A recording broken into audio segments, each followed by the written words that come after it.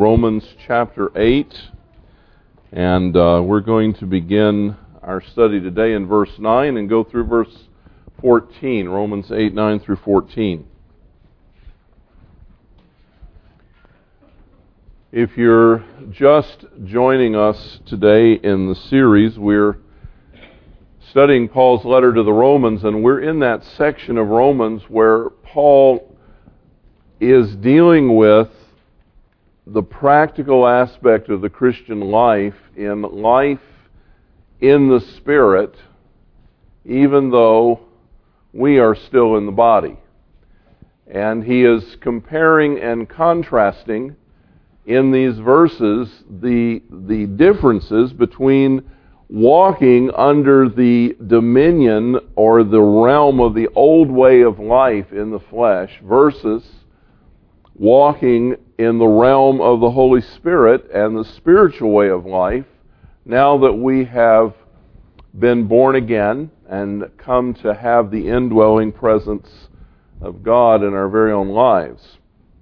As we look at these verses this morning, there are some terms that I want to make you aware of at the outset that we will encounter in these passages that we need to keep straight. A lot of people confuse the flesh with the body. Both terms are used in this passage, the flesh and the body. And they're different words in the Greek.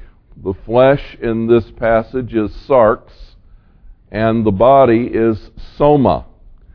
And the reason that that's important is because when Paul is speaking of the flesh, he's talking about the carnal, sinful, self-centered way or realm of living that pertains to the realm of sin, driving our lives.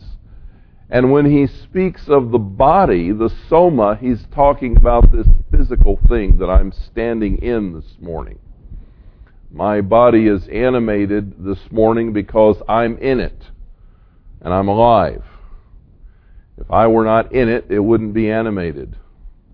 It would be lying in a coffin or something, but it wouldn't be doing anything. So he's talking about the physical body that I inhabit as a person. Flesh and the body, two different things. The other thing that we need to keep straight is, when is he talking about the Holy Spirit and when is he talking about our spirit? Because both are also referred to in this passage. Now the grammar helps us. And your New American Standard Bible, or in some of the translations, try to make that easier also by capitalizing the word Spirit when it refers to the Holy Spirit and leaving it in lowercase when it refers to the human spirit. But that's not 100% reliable. But at any rate, we can distinguish it from the grammar of the passage, but you just need to know that there is a difference between my spirit and God's spirit. And both are referred to in these verses. Let's read them together beginning in verse 9. You follow along as I read aloud. However, you are not in the flesh but in the Spirit, if indeed the Spirit of God dwells in you. But if anyone does not have the Spirit of Christ, he does not belong to him. And if Christ is in you, though the body is dead because of sin, yet the Spirit is alive because of righteousness. But if the Spirit of him who raised Jesus from the dead dwells in you, he who raised Christ Jesus from the dead will also give life to your mortal bodies through his Spirit who indwells you. So then, brethren, we're under obligation not to the flesh to live according to the flesh. For if you are living according to the flesh, you must die. But if by the Spirit you are putting to death the deeds of the body, you will live. For all who are being led by the Spirit of God, these are the sons of God. Father, as we come to your word this morning in these verses that Paul has written to the Romans, but really also to us, to all believers everywhere, we grapple with these issues every day, as you know, Lord. We struggle with the flesh and the spirit and the body and this realm and this world. And oftentimes confusion reigns in our minds. I pray this morning that you would bring understanding, that you would clear up confusing points to people. But I'm not asking, Father, just for information, for an academic kind of analysis. I'm asking that you take what we now come to understand, and in the power of your Spirit, bring it alive in our hearts that we might commit to it by faith to walk in this way. Give us grace today to both understand and obey, that in your Spirit we might live in that realm where day by day, more and more, we look like Jesus. We ask it in His name and for His glory. Amen. The first thing that Paul says, because you remember the last thing he said in verse 8 from last week, Paul wrote this all together in one sitting. He didn't have a week apart waiting for the next Sunday service, you know. So in verse 8 he had said, for those who are in the flesh cannot please God. Now that's about as plain as you can make it. If you're going to live under the domination of the carnal nature, you can't please God. It's not going to happen. That's the reason for the however in verse 9. However, you are not in the flesh, but in the Spirit, if indeed the Spirit of God dwells in you. You are not in the flesh, but in the Spirit, if indeed the Spirit of God dwells in you. Paul is making us aware of the fact that every person who has been born again, every person who's come to know Jesus Christ, is born into the realm of the Spirit. Now, immediately we need to recognize that just because you are born into the realm of the Spirit and have the privilege of living there, not everyone takes advantage of that.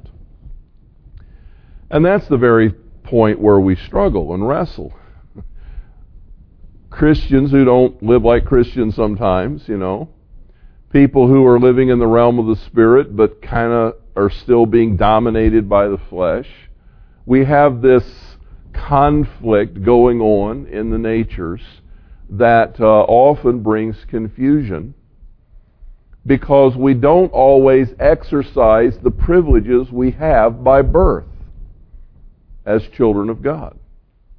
But Paul wants us to know that everyone who has been born again, everyone who is born of the Spirit, is in the realm of the Spirit. You can kind of make an analogy, it's a little rough, but you can kind of make an analogy that people who are born in the United States are citizens of the United States. Not all of them vote. Not all of them participate. Not all of them enjoy the freedoms. In fact, if a person commits a felony to the point they're incarcerated for a serious felony, they lose some of their citizenship rights, including their freedom, but they don't lose their citizenship, they just lose the privileges of it. Well, believers who are born of the Spirit of God are born into the realm of the Spirit. But sometimes we don't exercise all the privileges and benefits that are ours. And sometimes people kind of choose, sadly enough, to live in some kind of bondage, some kind of limitations, because they don't understand the potential that they have for freedom. So he says, you are not in the flesh, but in the Spirit, if indeed the Spirit of God dwells in you. But if anyone does not have the Spirit of Christ, he does not belong to him. Now, for some of you this is review, and for some of you this is brand new. So if this is old news, just kind of let it reinforce what you already know. But I need to review with us what happens in the process of salvation. There's actually several Christian groups, one I can think of in particular, who teach that you do not receive the Holy Spirit inside until you come to a crisis as a Christian and you become filled with the Spirit. Until that time, the Holy Spirit is outside of you, but not inside of you. And they say you're forgiven and you're cleansed and your sins are washed away and you have a right standing with God, but you don't have the Spirit of God until you come to a place where you let Him fill your life. Well, that's not biblically true. Jesus said to His disciples before He went away, the very last night He was with them, He said, I will give you my Spirit. He has been with you. He will be in you. Made a very clear distinction. He has been your companion by your side. But He will be in you when I go away and give you my Spirit. You'll be born again. And when He stood with them on the morning of the resurrection in that upper room, He breathed on them and said, receive the Holy Spirit. Right now, take Him in. Paul says very plainly, if we do not have the Spirit of Christ, we do not belong to Him. Every person who is a child of God, who has turned to Jesus Christ by faith and received Him as Lord and Savior and trusted the atonement that He made on the cross for our sins, everyone who does that receives the Holy Spirit inside of them. He comes to live in them. And at the same time, another phenomena occurs. Our own spirit is brought to life.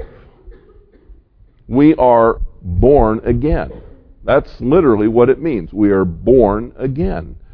Not in our fleshly habitation, but in our spirit, because our spirit until that moment was dead with respect to God. A dead spirit is one that has no life, has no connection with God, has no communion with God.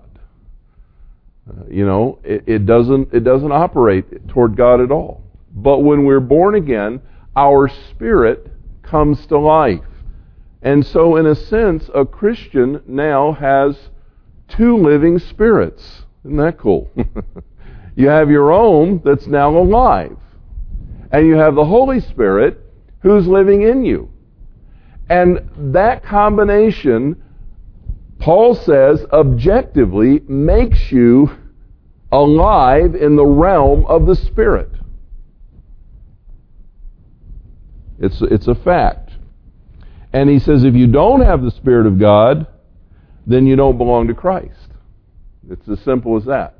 So the Holy Spirit comes into us and makes us alive to God and brings our spirit to life, and we are born into the realm of the Spirit. It's true of every Christian.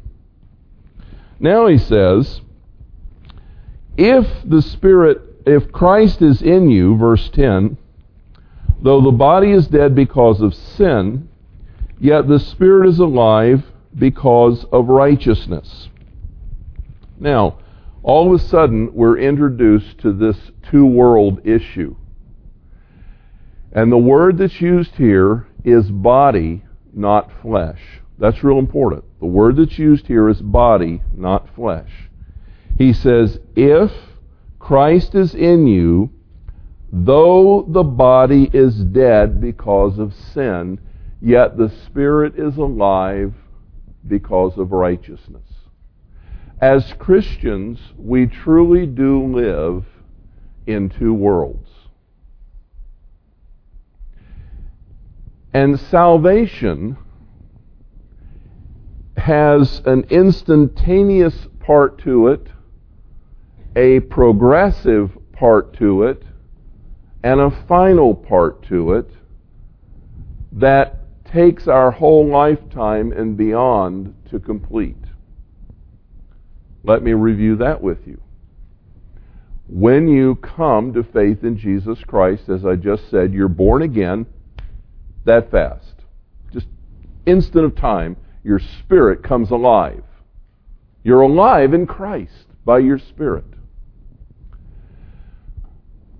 But then comes the process of taking a lost, sinful, worldly-minded, self-centered person and transforming them by God's amazing power into a person who is coming under the control of the Holy Spirit, beginning to look and act like Jesus Christ Himself, beginning to live in victory over sin and temptation, beginning to exhibit God-like characteristics.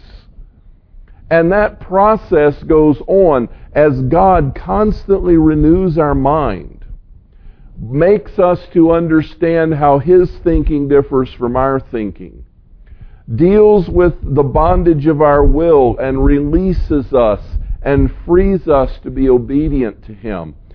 It deals with our emotional life, enabling us to not be controlled by emotions, but controlled by the Spirit. We're supposed to have emotions. If we didn't have emotions, we'd be pretty droll. There was a fellow who came here many years ago. He's remained a dear friend through the years, and Cecil said, "I love emotions. Good, bad, or ugly. I love emotions. Just give me emotions. I don't care what they are. I want to feel something, you know." Well, we were made that way. We were made to feel things. But it was never intended by God that we be dominated and controlled by those feelings, because they change with the wind. But that we be controlled by the Spirit. And so the process begins of recovering control over the emotions, strengthening the will to be obedient to Christ, changing the mind to think the thoughts of God. That is a lifelong process.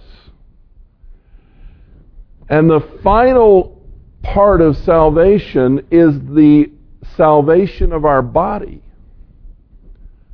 When in the great day of Christ's coming, He raises these bodies of ours out of the grave, and those of us who happen to be alive when that occurs are immediately caught up to meet Him in the air, and our bodies are changed en route. And we become glorified, resurrected people.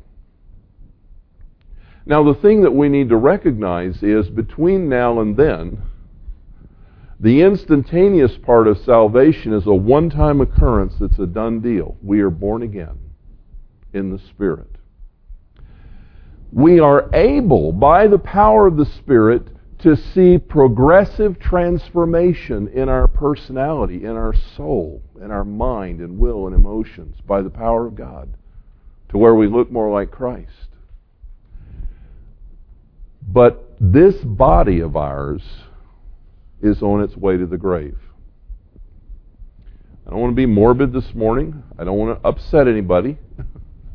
But that's the reality. That's the reality, you know. I will never forget, as a child, I was about probably 14 years old.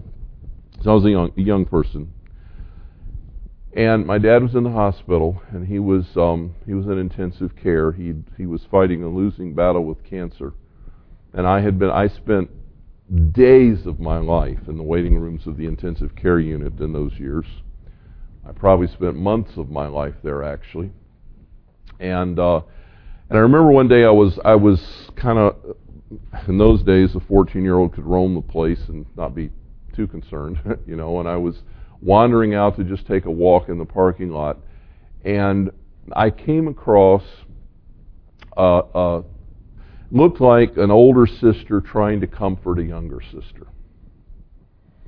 And they were country folk. You could tell by the way they talked and by their dress. And they were just kind of country folk, and they had had some tragedy in their life. And I'll never forget this older girl saying to her younger sister, "Honey, we's born to die. Honey, we's born to die." And that kind of rocked me, because I never thought of it that way before. From the moment of our birth, we're on the way to the grave. It's just reality. You can't change it. We're aging. We're getting older. You may look in the mirror now and you say, I'm getting younger. I'm getting better looking all the time. I'm coming into my own. Well, honey, there's a change coming. You're going to top the hill one day, and it's going to go the other direction. You're going to look in the mirror, and something's going to be happening around here, and as far as I'm going. But anyway, changes are afoot. This body is dying. My spirit is alive. My soul has the privilege of being under the realm and dominion of the Holy Spirit, but my body is failing me. It's failing me right now. My back hurts. It's hurt all morning. It bothers me. And it's part of the reality. And Paul says the body is in trouble. The body is dead because of sin. I want you to connect with the moral reality of this. Why are you alive in Jesus Christ today? Because God has done something wonderful for you, and He has kind of come in and changed the effects of sin and made you alive. Is that the reason? That is not the reason. The reason you're alive in Jesus Christ today is one reason only. Your sins have been cleansed. It is a moral reality. If you still had sin blighting your soul, you would still be dead to God. You are alive in spirit today because your sins have been forgiven. You're righteous. But salvation is a process, and the last enemy to be conquered is death. And in the process of salvation, the body is still under the effects of sin. It's still on the way to the grave. And here's this fascinating dichotomy that I, a living person in Jesus Christ, inhabit a body that's on the way to death. And this is a part of our dilemma. And this can be confusing to some people. And one of the things that we need to recognize when I say salvation takes place in three realms: instant spiritual birth, progressive soul sanctification, and ultimate bodily resurrection, we still need to remember that we are whole people.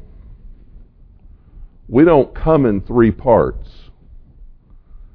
You can't take me apart into my components and still have me.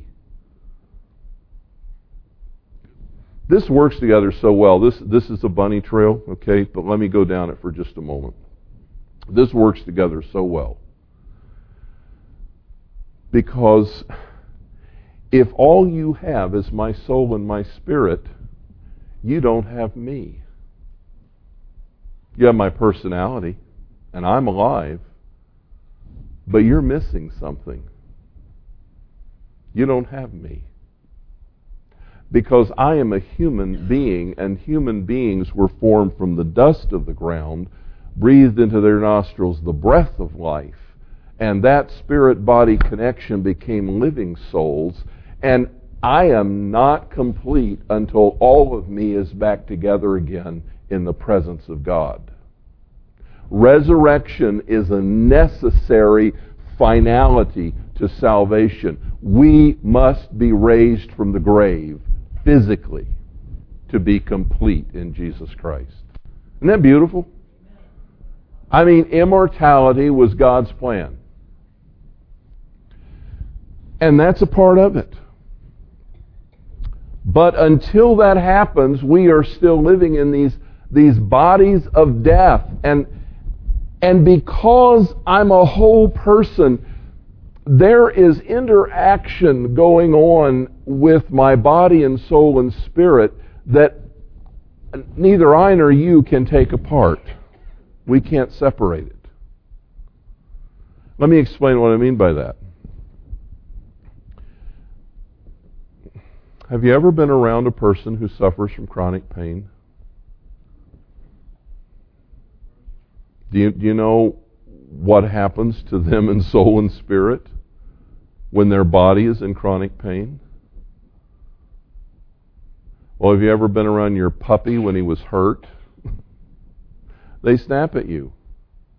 They growl. They whimper. Their temperament changes. Chronic pain can be one of the most stressful, debilitating things a person lives with. And apart from the grace of God, it has an impact on the personality. The body has an influence on the soul and the spirit. It simply does.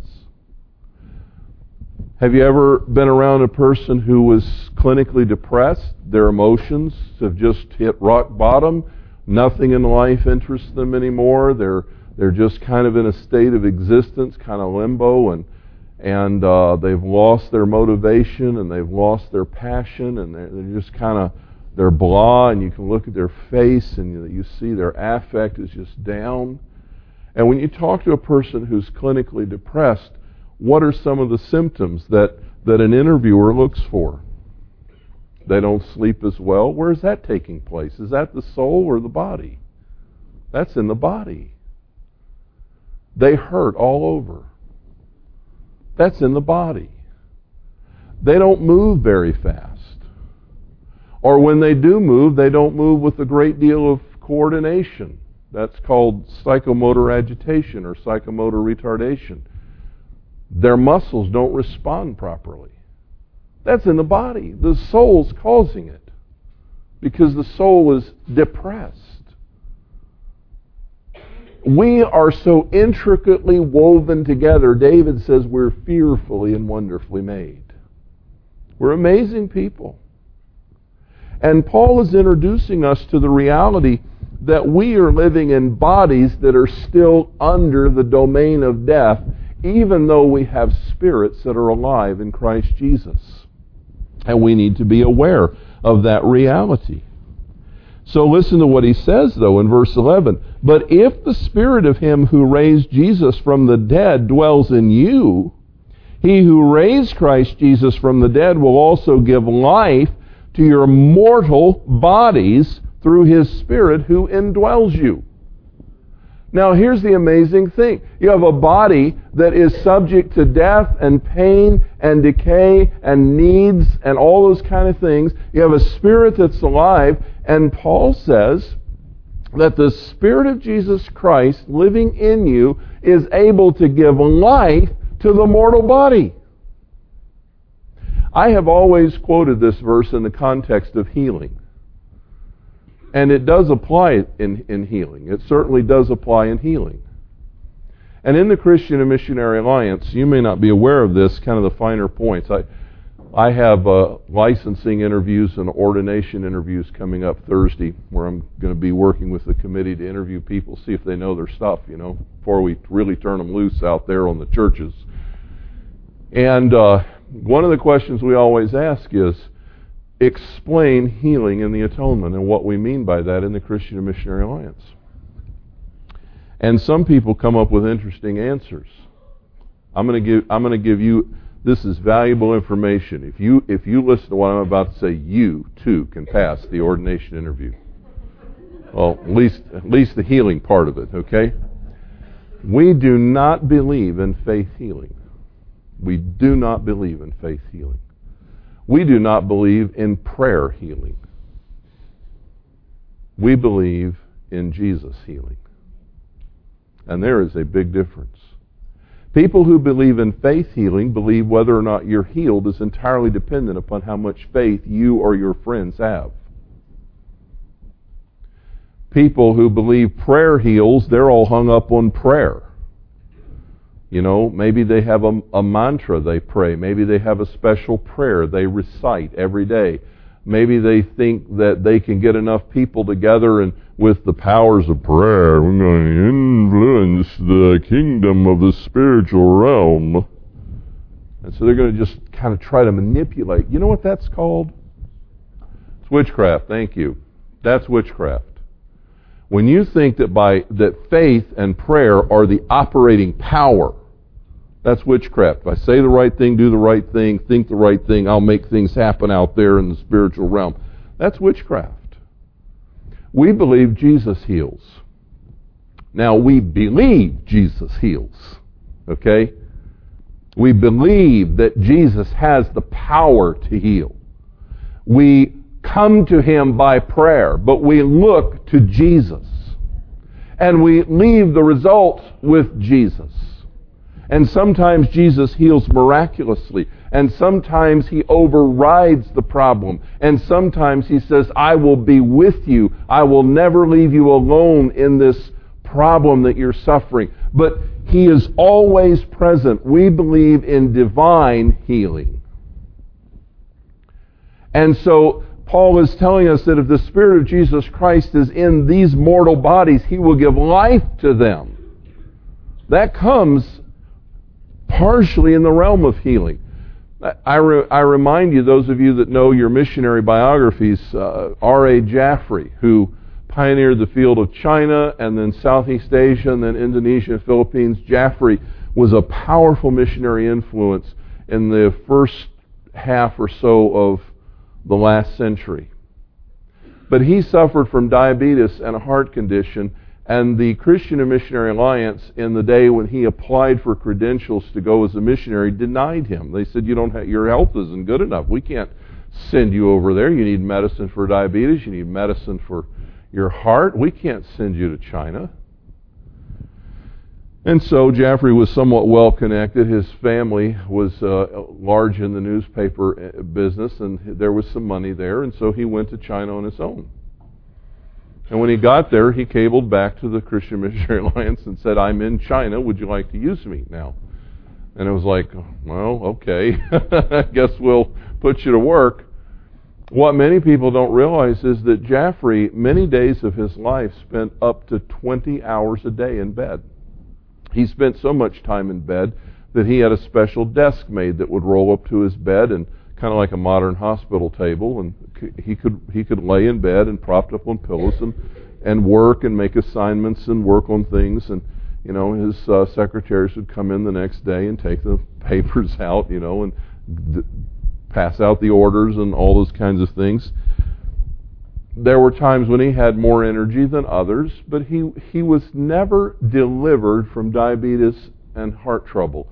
But one time he was captured by bandits and hauled off into the countryside for several weeks without medicine. And did you know that he suffered no ill effects? And he came back. When he came back, he needed his medicine again, but while he was gone, God just supernaturally sustained him. Jaffrey died in a Japanese prison camp in World War II in his 70s after being a faithful missionary for half a century. How did he do that? Christ for the body. The Spirit of Him who is alive in me gives life to my mortal body. And friends, I can testify, I have learned through the years, my body has not always been kind to me, but I have learned through the years, seldom do I ever call a substitute to come and preach when I'm not feeling well. And the reason is because I show up and God shows up. It's the most amazing thing. I can come here to my office on a Sunday morning with a migraine headache. I can come here at the point of nausea with sickness. I can come here in pain that I can just feel like I can hardly move. And I begin to preach, and God just takes over, and things happen. And God does stuff. And sometimes it's kind of humorous. One of these days, if God cares to explain it, I have a question for Him. Because sometimes I will get to the end of the second service, it's noon o'clock, and I go home and I'm crummy again. I'm just like right where I started. But for 4 hours, I was supernaturally sustained. Here's what I'm telling you. Your body need never hold you back from doing what God has called you to do. Now, some people have to sort that out. They want to do stuff they want to do. But your body never need hold you back from doing what God has called you to do, because God will give life to your mortal body. That's one way that He does it. But the other way that He does it, and this is really neat too, is that we have a living Holy Spirit of God living inside of us, bringing divine life, and Paul says we have this treasure in jars of clay, earthen vessels. He talks about our body like some clay pot that the potter fashioned on the wheel. And God has put His Spirit inside of us. But we are brittle. We're dusty. We're dirt. We're frail. We're mud. Something precious is living in something vulnerable. But everywhere we go, we bring life. Everywhere we go, we bring the power of God, the Holy Spirit of God living inside of us. Everywhere we go, we have God living in this vessel, in this temple.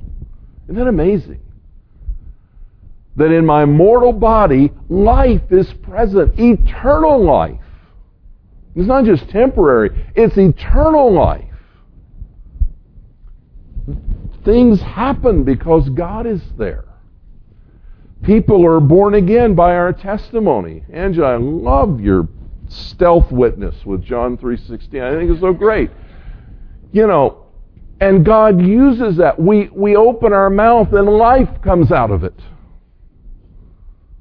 We touch people with ministry and God engages. And in these bodies of ours that are on the way to the grave, the Holy Spirit is living divine life coming through us in power. Isn't that amazing? That is just remarkable. And so Paul says, if the Spirit of Him that raised Jesus from the dead dwells in you, He who raised Christ Jesus from the dead will give life to your mortal bodies through His Spirit who indwells you. So what have we said so far? We have a living Spirit because it's been born again. We have the Holy Spirit living in us because He has come to take up residence. We are in the process of being made into the character of Jesus. We have been born into the realm of the Spirit.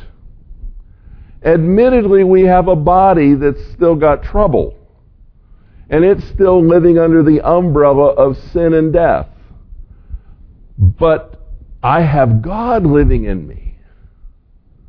So how do I put these two things together? A body that is still weak and vulnerable and subject to disease and aches and pains and wants and needs. And how do I get that together with the power of God? And Paul says, so then, verse 12, brethren, we are under obligation, not to the flesh, to live according to the flesh. Friends, here's the kicker. Because we have the potential to live in the Spirit, we have the mandate to live in the Spirit. We are under obligation. You remember the scripture where it says, if you know to do right and you don't do it, you sin? Here Paul is telling us in the same vein, we have the Spirit of God living in us, empowering us.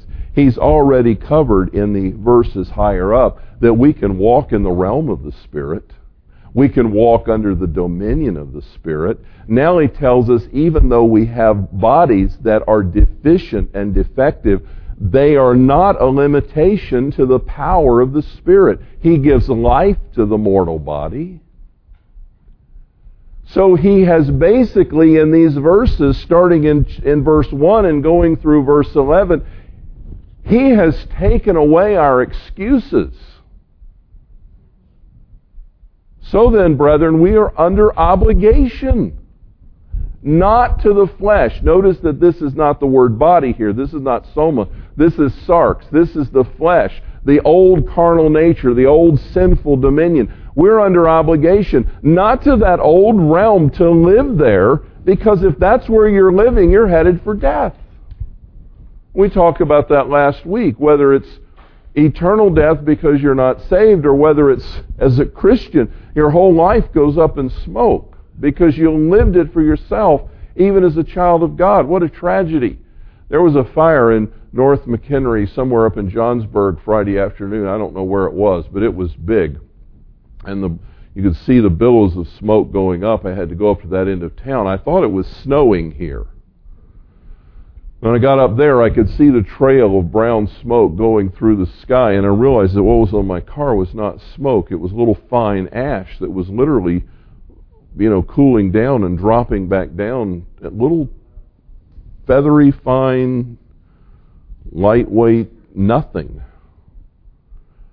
And some Christians, as we said last week, are going to find their whole lives turn into that stuff in front of the judgment seat of Christ because all their energy was poured into fleshly reward. He says we're under obligation not to the flesh to live according to the flesh, because if that's the way you're living, you will die, or at least all your deeds will. But if by the Spirit you're putting to death the deeds of the body, you will live. Paul acknowledges there is a pull.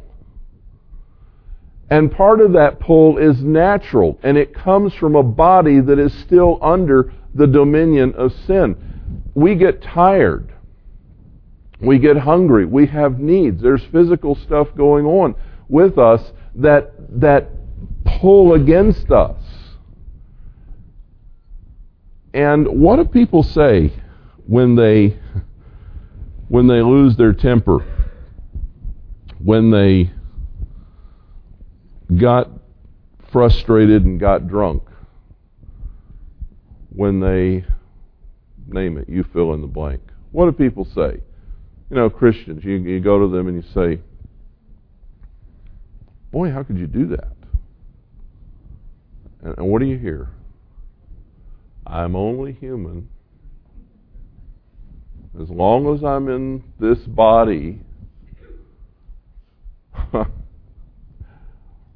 I hate to tell you this, but Paul just yanked the rug out from under you. That's exactly what he's saying. We're under obligation to live by the Spirit, even though we're in the body. The body doesn't have to control me. The body is not my problem.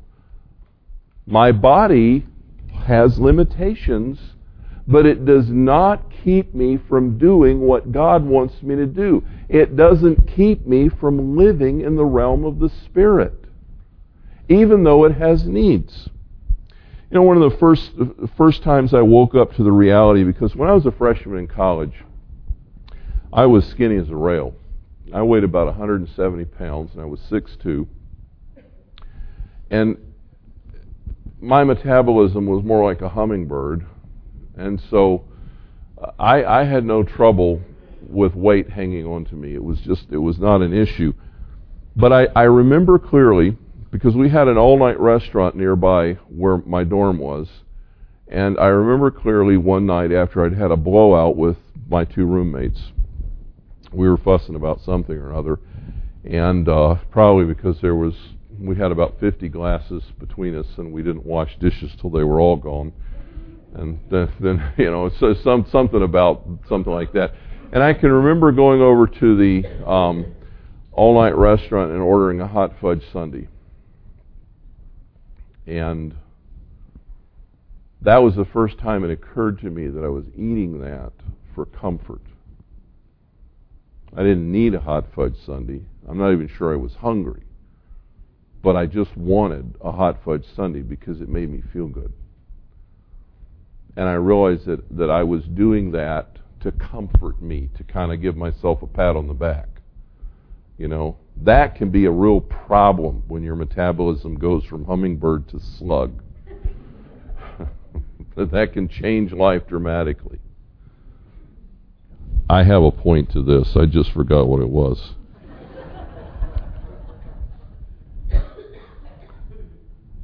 We have a body that sings out to us in interesting ways. But we have the Holy Spirit of God who comes in and says, I want to give you control. One of the fruit of the Spirit is self-control. I want to give you control. When God made Adam and Eve and put them in the garden, He intended that their bodies be their servant, not their master. Their body was to serve them, not control them. When they fell into sin, the body kind of became in control. And when we come back to faith in Jesus Christ, Paul is singing the message out here loud and clear. You don't have to go comfort binge. You don't have to indulge the body. You don't have to let the body dominate you. You don't even have to allow the weakness of the body to hold you back. What did Paul say about his thorn in the flesh? What did he say about his eyes? What did he say about the problems that he had? And yet he walked the Roman Empire carrying the message of Jesus Christ. And he talked about his weaknesses, and he talked about, I don't know what Paul suffered from, but he had issues. They did not hold him back. He was able to do what God had called him to do. And the message that he's giving us clearly here is, if we by the Spirit are putting to death the deeds of the body, we will live. For all who are being led by the Spirit of God, these are the sons of God. We have the capacity in the Holy Spirit to live triumphantly over the body. What does your body do to you? Does it not sleep enough? Does it want to sleep too much? Does it eat too much? Does it want to drink too much? What does your body do to you? We have victory in the Holy Spirit over that. I'm not telling you this morning that everyone's going to go out of here and be perfectly well and you're going to die in your sleep at about 115 with never an illness. It's not what I'm saying. I'm saying that the Spirit of God living in you empowers you to walk in obedience to His will, no matter what. And if God has chosen a life for you, it did not mean that Jeffrey got up and worked 18-hour days on his feet. He laid in bed 20-hour days on his back. But he did what God called him to do. Some people suffer in pain, and they don't get mean and snippy and crabby and grumpy. Some people live with other debilitations. Some people live with other problems. And in the midst of all of that, God says, I can triumph over you. One day I'm going to bring that body out of the ground, resurrected, glorified, perfectly healthy, no pain, no limitations. I'm going to bring you in all the splendor of the resurrection into my presence. But until then, while you're in this body, I will live in you victoriously. And I will enable you to walk in victory. Friends, we have no excuse. So then we are under obligation not to live in the dominion of the old nature, but to live by the Spirit. And He can do that. He can do that. And whatever it is that you need victory in, God is sufficient. He is able. Don't say, as long as I'm in the body, I'm going to sin. No, that's not the problem. You can live in the Spirit. Now, as I said to the 8 o'clock crowd, don't go out of here and say that I said you could be sinless from this day forward the rest of your life. Because there's a lot of stuff you're doing right now that you don't even know is a problem. And God will make you aware of that as you go on. But you can live today in the power of the Spirit in perfect obedience to God through His Spirit who lives in you. And as you go day by day, He will continue to work to make you more like Jesus Christ as He opens your eyes to new things and teaches you along the way. And your body is not your problem. Father, I pray this morning that you would give us insight and wisdom into the powerful truth of your word. Enable us to walk by the Spirit because we're under obligation. We have the Holy Spirit. We're under obligation to walk by the Spirit and not by the flesh. In Jesus' name I ask. Amen.